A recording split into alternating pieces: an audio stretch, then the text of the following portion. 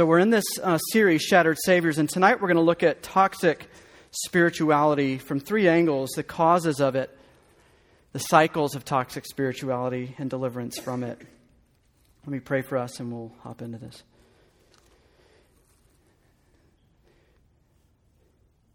Jesus, our need from you as we open up a passage like this, what Megan just read, as it sinks down into our heads in the next few minutes, we may feel trapped.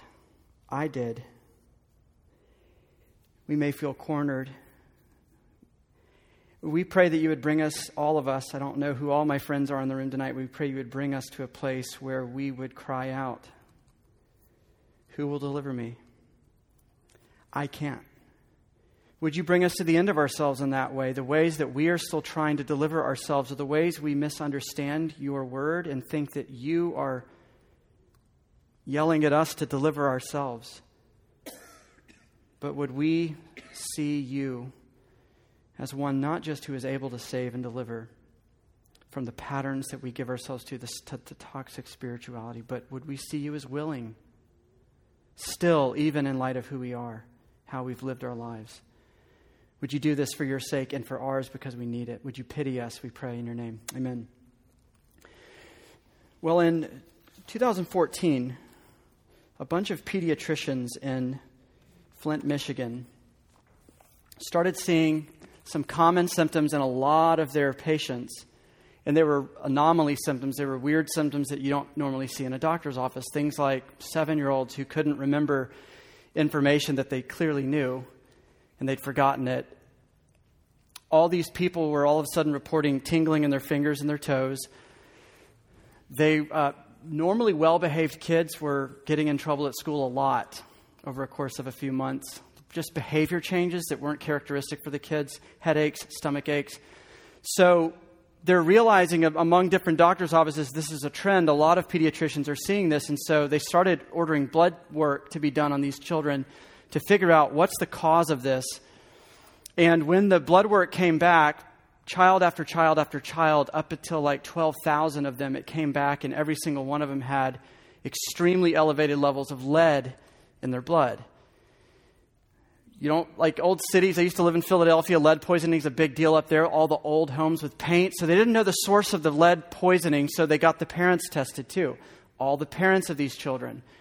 And on. The entire city, every resident in Flint, Michigan, had extremely elevated levels of lead in their bloodstream.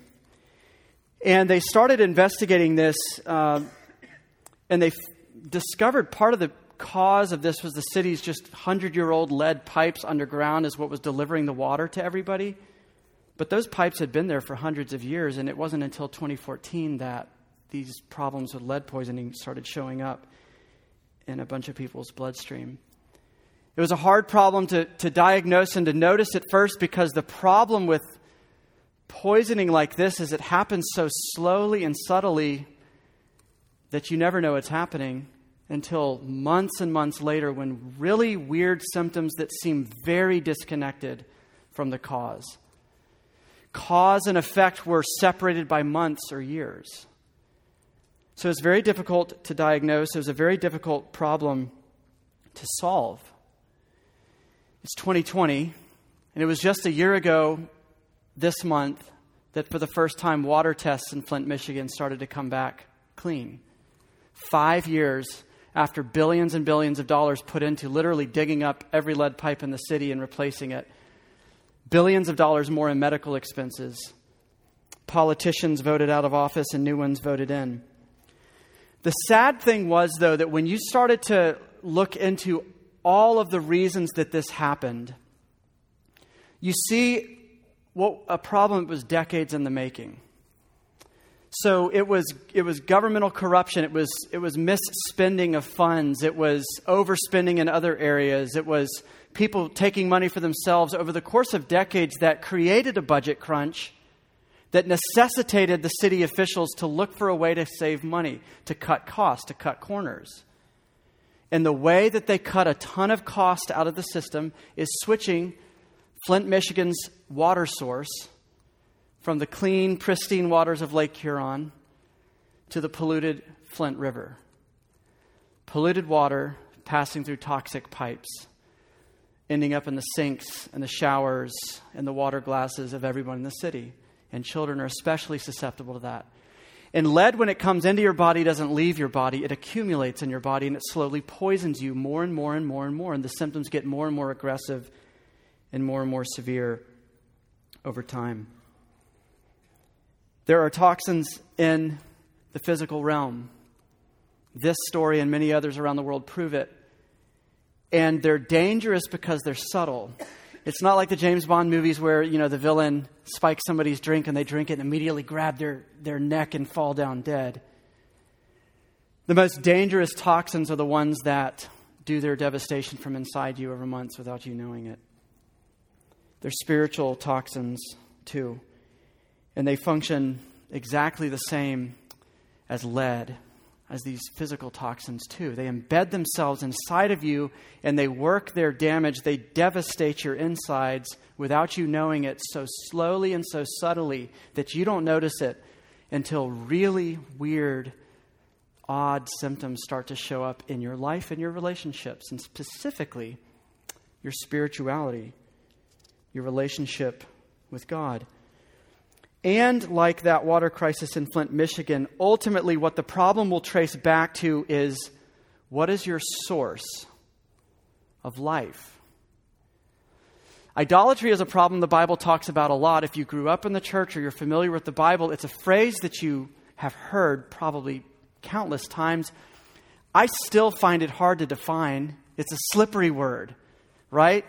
You might be able to give a dictionary definition, but when you kind of go looking for it in your life, looking for the other things that you worship or love in your life, it's really hard to find it. But one way to use this metaphor to explain what idolatry is and what it does to us is it is a cost-cutting measure. It is a more efficient route of worship, of getting to what we most want in life, that slowly poisons us from the inside. We fall into idolatry when we switch the source of life from this just infinite body of water, this clean, crisp, cool, pure water of Lake Huron. And for pragmatic reasons, it's always for pragmatic reasons, our attention shifts to something else that's a little bit more efficient, a little bit less labor-intensive than a relationship with a living God who's independent of you. A little bit less time-intensive, a little bit less relationally expensive, existentially expensive. And so we say, not so much I'm going to replace God with another God, but I'm going to add to him. Judges 2 is really a summary passage.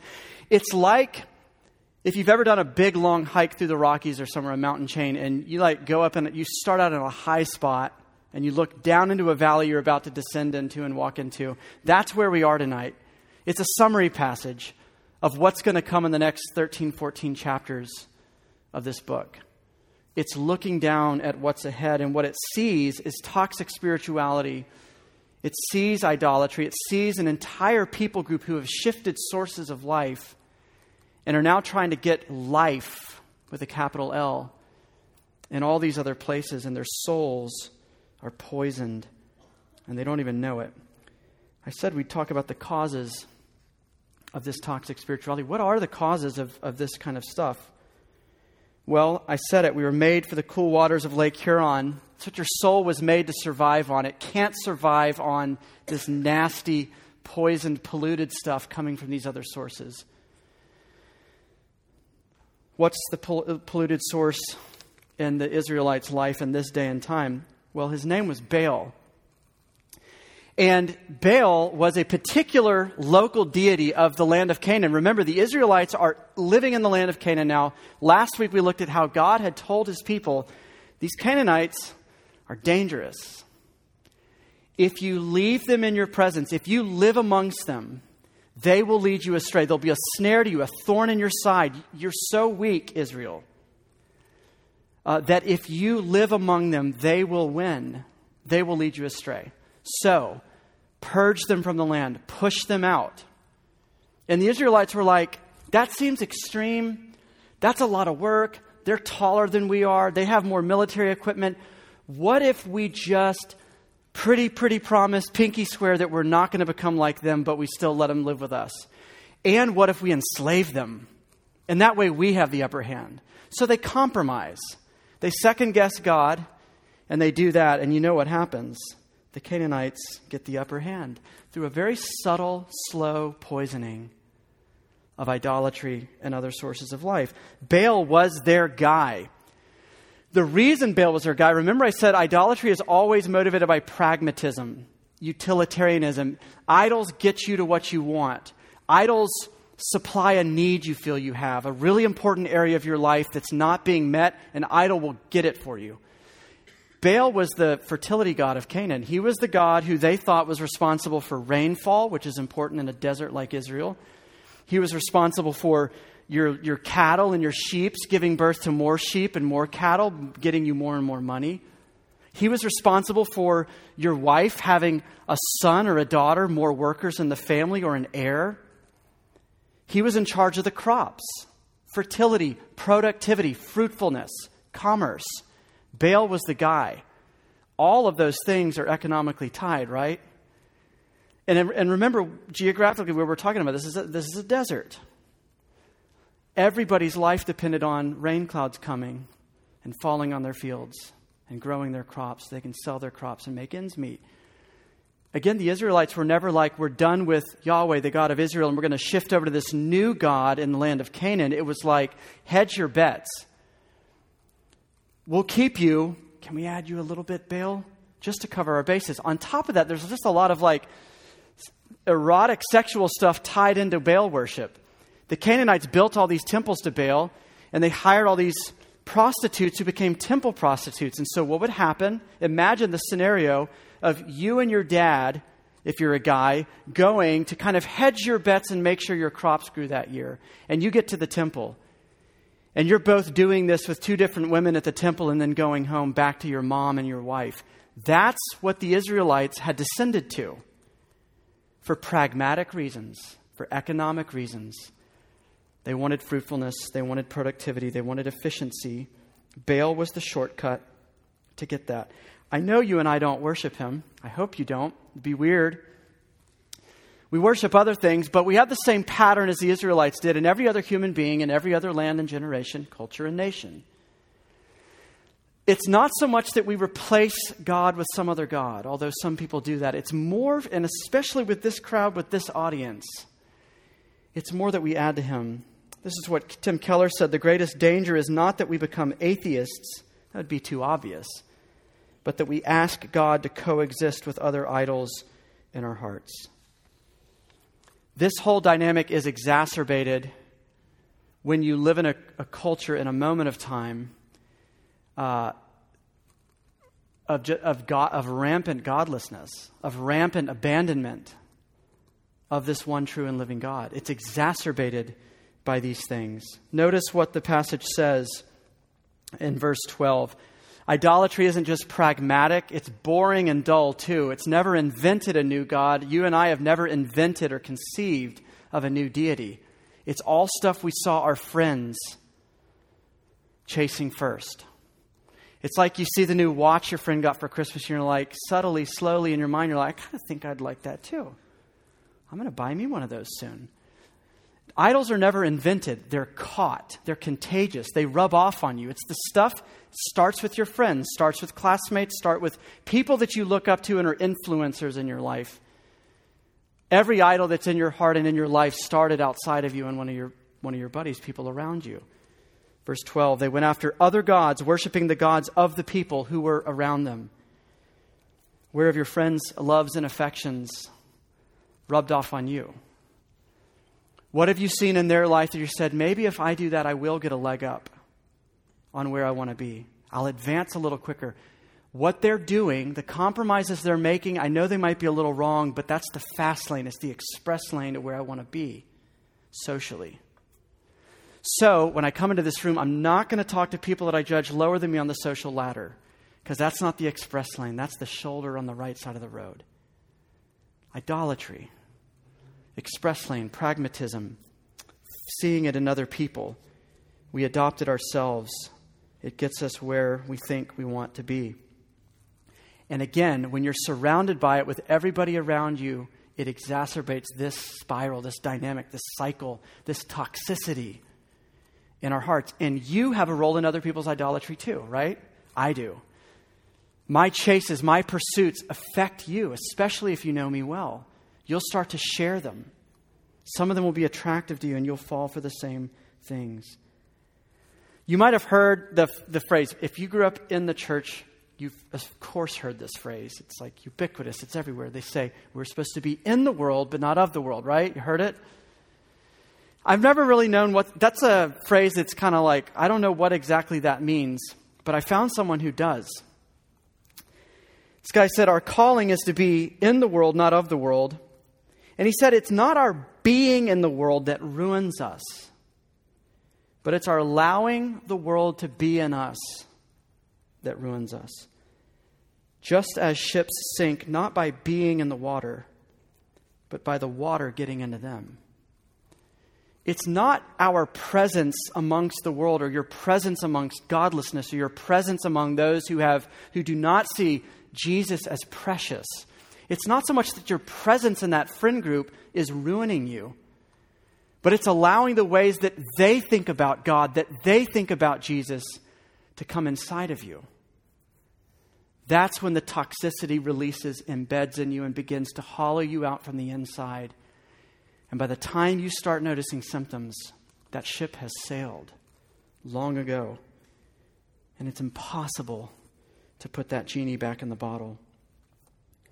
When we carelessly allow worldly ways of thinking about you, about life, about God to get inside of you, you begin to think about God in worldly and careless ways. He's less precious to you now. Earning money after graduation is now paramount. It's more important. Finding that person before you graduate is now more important. And you're willing to compromise with God to get this more important, paramount desire. That's how it leads to compromises in our lives. We think along these lines. I'll throw out a few examples from my life and yours. The ways that these things get inside of us and the way that they change our thought process. We think like this. God, whatever, he alone's not doing it for me. And so there's other stuff out there that I kind of want to pursue. And usually this is subconscious, not an actual thought process. And the way we think about it is, I'm not going to completely close the door to porn. I know it's bad, and I'm going to launch a battle 90% of the time, but I got to leave the door cracked, get back to it. Because in that moment when I've got to have it. It's my life source. I can't imagine a week or a month without that door being cracked to let me back to the water so that I can survive. Or I've got to keep holding on to this outlet for whatever kind of sexual intimacy you're pursuing now that's hollowing you out from the inside. And we think, God alone can't be good enough to replace this stuff on the side. This is better. It's more life-giving and energizing than he could ever be. Or we think, I'll give God Wednesday night and Sunday morning, but I could never imagine giving him Friday night and Saturday night, because that time with my buddies downtown is so much better than I could imagine him being on those particular nights, or walking with him. Or you've so fallen in love with options and keeping your options open that it makes committing to anything and anybody impossible. And you're the flake in your friend group. People never know if you're going to be there or not. It's always, I don't know, I'll see. Options are what's beautiful to you, sexy to you. They're worthy of your life pursuit. They make you feel safe. And when you lose options, you feel like life itself is coming unglued and you get scared. This is autobiographical. This is biographical. This is the cycle of spiritual toxicity in our lives. Not that any of us are going and bowing down to a new God now. We're bowing down to one of our friends' gods. We're bowing down to a very familiar deity, a very familiar idol. How do our hearts become so hungry for this kind of fake divinity, these polluted sources of water?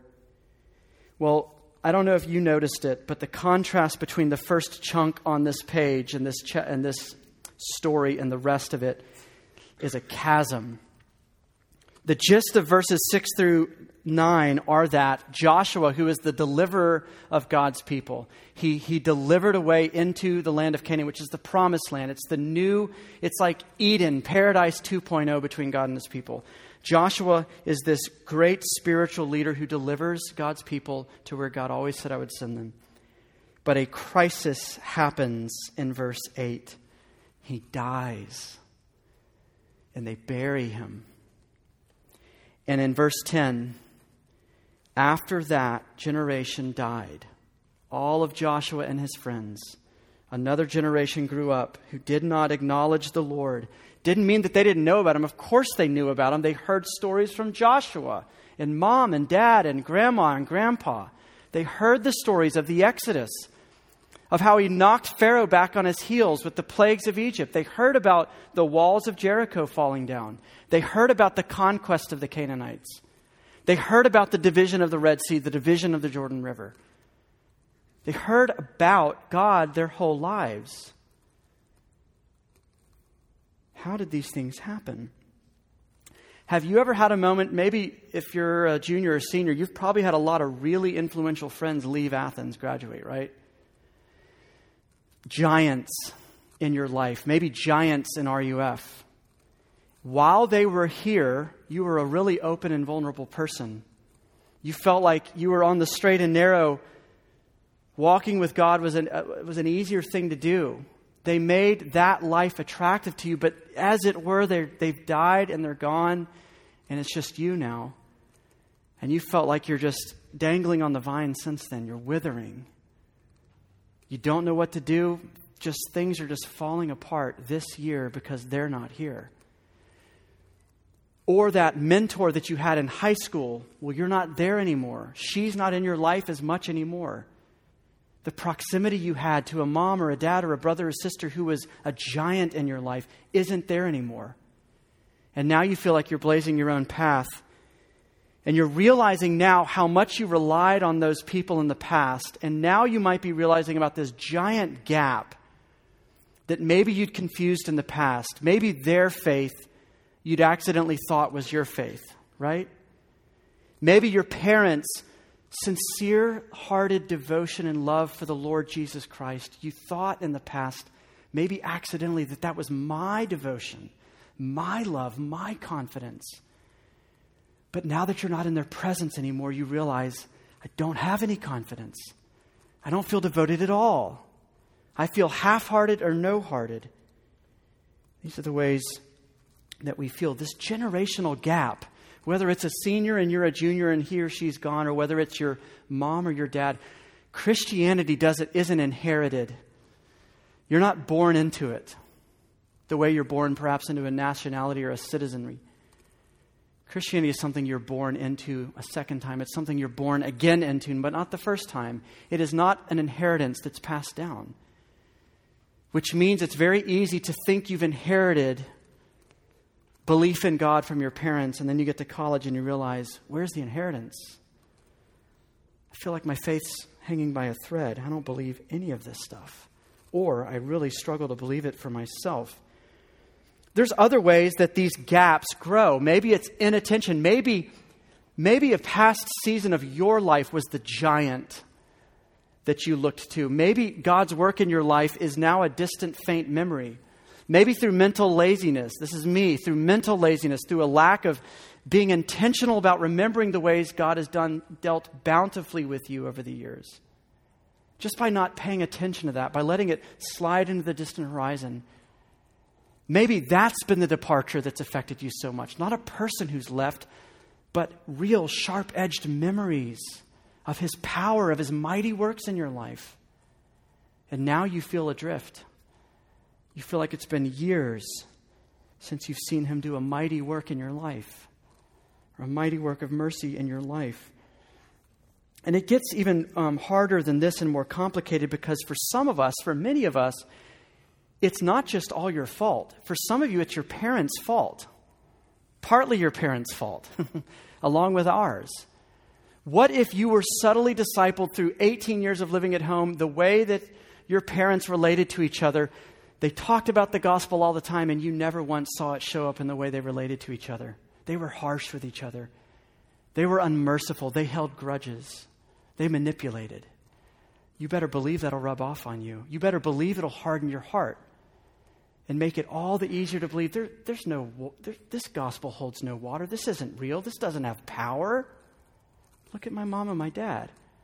Or maybe Christianity was just a marginal interest in your family. Yes, you were churchgoers,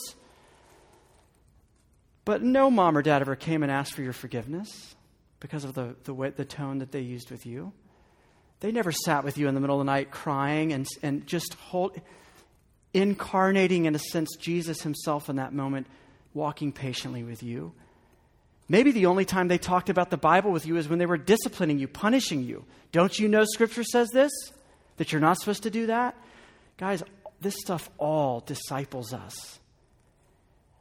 It creates this generational gap where for your parents it might have been a big deal. For you it's not, or for your friends it's not. This is the way that this happens. It's the way this stuff gets inside of us.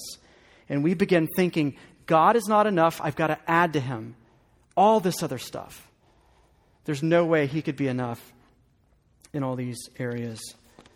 These are the myriad ways this happens, in a ton of unlisted ways as well. No matter how it happened in your life, whether you're thinking, as I'm talking, yeah, check, or whether you're like, he still hadn't mentioned something that resonates with me. No matter how it happened with you, that toxicity got inside of you, that you got poisoned, that you started falling in love with stuff God made instead of God himself. No matter how it happened, the cycle that it propels you into is the same with all of us. Perhaps you don't even have to know how it happened all the time. The cycle that it propels us into is the same.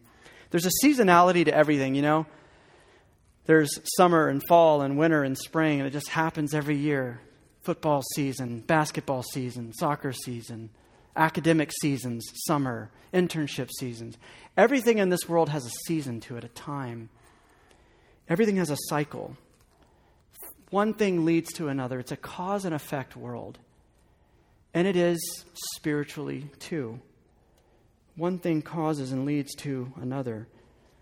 And this cycle of spiritual kind of toxicity or toxic spirituality, it's kind of like the addictive cycle, if you've ever studied that or know much about it, or you live with an addict, or you are one.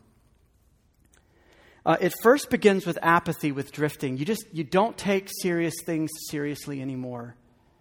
Everything's kind of a joke. Nothing has weight or gravity to it anymore. You kind of laugh about everything. Wow, this is going to bother me. One time's not going to do anything. So it begins with that triviality, that apathy. And it leads to a place of just full-on increasing addiction, where the thing that we said, it won't bother me this one time, or whatever, this is not a big deal, becomes a really big deal. It becomes the thing you think you can say no to, but history proves you can't, that I can't. And so that idolatry leads to slavery, which leads to misery. Have you ever been just bone-crushingly miserable, where you're just like groaning or weeping, or you feel like your insides are just, someone's just crushing them? That's misery. That's spiritual misery. And it's the direct result of a life source that's polluted and that's killing you and that's killing me. And we see it in this passage. This is the misery. This is the cycle of toxic spirituality and where it leads. The Israelites did evil. Or number one, they forgot the great things, the mighty works. They forgot the gospel that God is merciful and saves you from saves you from your threats. They forgot that. Verse 10 led to, the Israelites did what was evil in the sight of the Lord, and they served images of Baal. They abandoned the Lord their God, the God of their ancestors, who had delivered them out of Egypt. And they went after other gods, worshiping the gods of the people around them. And they angered the Lord, which led to, they abandoned the Lord, which led to, this made the Lord burn with anger against Israel. So he handed them over to the raiders, the warriors who stole their possessions. God turned them over to their enemies all around, and they no longer were able to resist them. And every time Israel went out to do battle, the Lord himself fought against Israel, causing them to be defeated, just as he had warned. And the people were in great distress or great misery.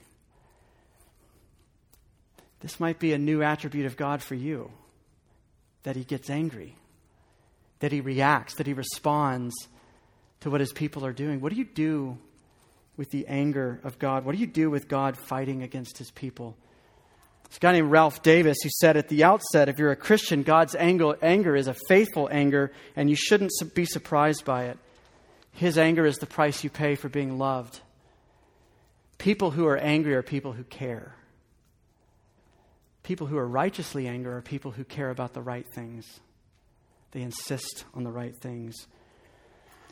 Walking away from God is always a painful road. He will custom engineer frustrations and difficulties and obstacles and pain or numbness in your escape from him for very particular reasons. He produced the great distress the people felt in verse 15. Left to themselves, they would have been living on cloud 9. If you imagine this metaphor, imagine that you're the person in your family. Come upon hard circumstances, you start to spiral into addiction. And you start living in a crack house with your dealer friends. That's life for you now. And you're kind of becoming subhuman almost. You live an animal existence in the squalor of this crack house, and you prefer it. You know it's killing you, but you prefer it because you keep choosing it. You want it. And your family is figuring out, they've knocked at the door, they've called you, they've written letters, they've prayed, they've tried everything, and nothing is working to pull you away from that addiction. And they know it's going to kill you. They know it's almost the end of you. As a last resort, one thing that they could do to not just liberate you and to pull you out of that house and you out of your preferences that are killing you and poisoning you, but also all of your friends, is light that house on fire. Which you would experience on the inside as, at first, the heat's getting turned up. This isn't as comfortable anymore. Then you start to experience it as choking and suffocating. And you're like, I'm dying. I can't do life here anymore. Something's got to change. Feeling like you're on fire yourself, you eventually run outside and you take the first gasp of what brings you back to life, which is air, which is oxygen, which is the furthest distance you've ever accomplished from your addictions, which is a liberty you don't even know you're caught up in. The good news of God's anger is that God is both arsonist and firefighter. Are there things in your life right now that are poisoning you that he has lit on fire? And you're experiencing it as suffocation, as he has lit me on fire, as he's after me, or you're like, this isn't working, something's got to change, I can't do this. Well, it's okay if you get to a point and you say, well, I think God is the arsonist who lit this thing on fire. Well, he's also the firefighter who, it says the verse after that, the last thing you'd ever expect. Then the Lord raised up judges or deliverers, saviors, redeemers to rescue the Israelites from their attackers. If you were paying attention, you know that doesn't fit the narrative. Israel has as of yet done nothing. You and I do nothing to warrant or precipitate or cause God to respond by raising up a deliverer for you. One to run into the house that he's lit on fire to pull you out of it back to life. He initiated. He started the fire. He puts it out. He pulls you out. This is not what we would expect. This is such a personal hope for me, and I hope it is for you too, because I was saying to the freshmen last night, January is a weird month for me because I'm just force-fed my own failure in January of my lack of follow-through and my lack of discipline and my lack of getting more than a week into any resolution, any desire to change, any desire to once for all leave these patterns. And this is of great comfort to me to know that even in the places where I groan, where I'm distressed, where I'm miserable because of my own decisions and my own idolatries, God is even producing that distress. He's not waiting on an apology from me to be gracious to me, to move towards me, to deliver me. He produced the pain. He produced that existential crisis. He produced that groaning, that sense of missing him. That was him initiating, not me. I'll end with this in the gospel. 2017, there was this story that came out of New York, Long Island. A mom, it was actually Mother's Day, a mom and her daughter were leaving church. It was a Mother's Day Mass. They're walking across the street, right across the street from the doors of the church. And as they're walking by, they see this car speeding at them. Turns out it was 80 miles an hour. They have no time to do anything but look up. The mom, the witnesses said the mom, this 55-year-old woman, plants her foot and body checks her daughter out of the way of this car, which absolutely guarantees she's run over. She survived the initial impact and died at the hospital soon after. If you ask the question, why is this 55-year-old mother in the street, in the path of an oncoming car? The answer to the question is because her daughter was in the middle of the street, in the path of an oncoming car. And the metaphor breaks down here because the reason that you and I are in the street is more like when my kids run into the street. The reason I'm in the middle of the road is my own foolishness, my own triviality, my own silliness, my own not taking things seriously that demand to be taken seriously, my own running after other gods, other lovers, other beautiful things. That's why I'm on the road. And that's why that freight train of justice and fairness and anger and righteousness is coming at me. Now the question is, why does Jesus end up in the middle of the road? The true deliverer, the true Savior, the true Redeemer, the true ruler that Judges points to. Why is he in the road? Because he's not foolish. His love isn't fickle. He's clear about who God is. He's clear about who he is. He's clear about who you are. Why is he in the road? The answer is because you were. And why does he get freight trained over, steamrolled by all of these things? Because you were about to be. Verse 16 is the gospel. And everything that comes after that, and it's clear as day right here in your Old Testament, in the book of Judges, the book of saviors, the book of deliverers.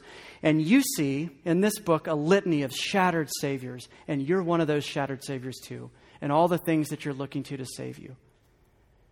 The question I want you to leave with tonight is, why in the world was Jesus in the middle of the road with his foot planted? Why in the world was he on a cross, condemned and accursed by God, a place he never belonged to be?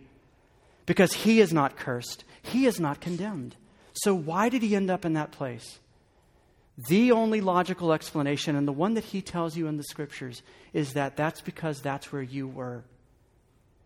And in order to push you out of the way, he went there too. Friends, leave with this encouragement. Put your hope in the great and mighty acts of God, which he has done chiefly through Jesus. That's what this passage is begging of you. Remember the great and mighty acts of the Lord. If it's your first time hearing about it tonight, listen to them. Consider them. And know that you need one to intercede for you, to stand in that gap for you, to take upon himself getting run over by justice that you are due, punishment that you and I are due, but that he will take. Let's pray.